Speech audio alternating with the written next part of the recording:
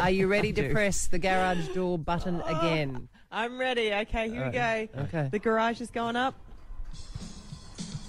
What could be behind here? It's a giant panda! And he's doing a dance! Oh, come on! I think I know who this panda might be. Look at the moves. Eddie, who have you got there, buddy? Well, it's a giant panda. You've got that right for 50 points. Now for 100 points, Erin Phillips, can you guess who is the masked panda? Tony Modger. I'm going to guess this panda can coach better than he can dance, okay? Oh, that's a good hint for you. Oh, come on. Is this my one and only coach? Matthew Clark! Yes! Matthew Clark.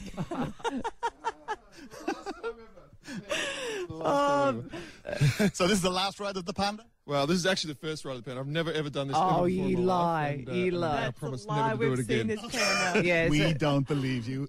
This is Matt Clark's. For those that don't know, this is Matt Clark's standard move when his players get COVID. He goes around to their house and dances in a panda suit because that's what you do. Oh, that was so good. Well, now you can say you finally danced for me because I've seen you dance in that suit with Ali. She's dressed up as a bee and you're dressed up as a panda for other people. So I feel very special. So it is the coach of the AFLW champions, part-time vet, full-time husband, Ali Clark, and occasional panda. We keep hearing you talk.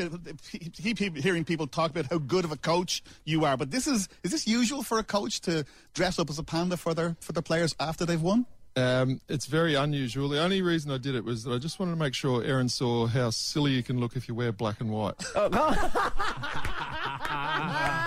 The Ali Clark Breakfast Show on Mix 102.3.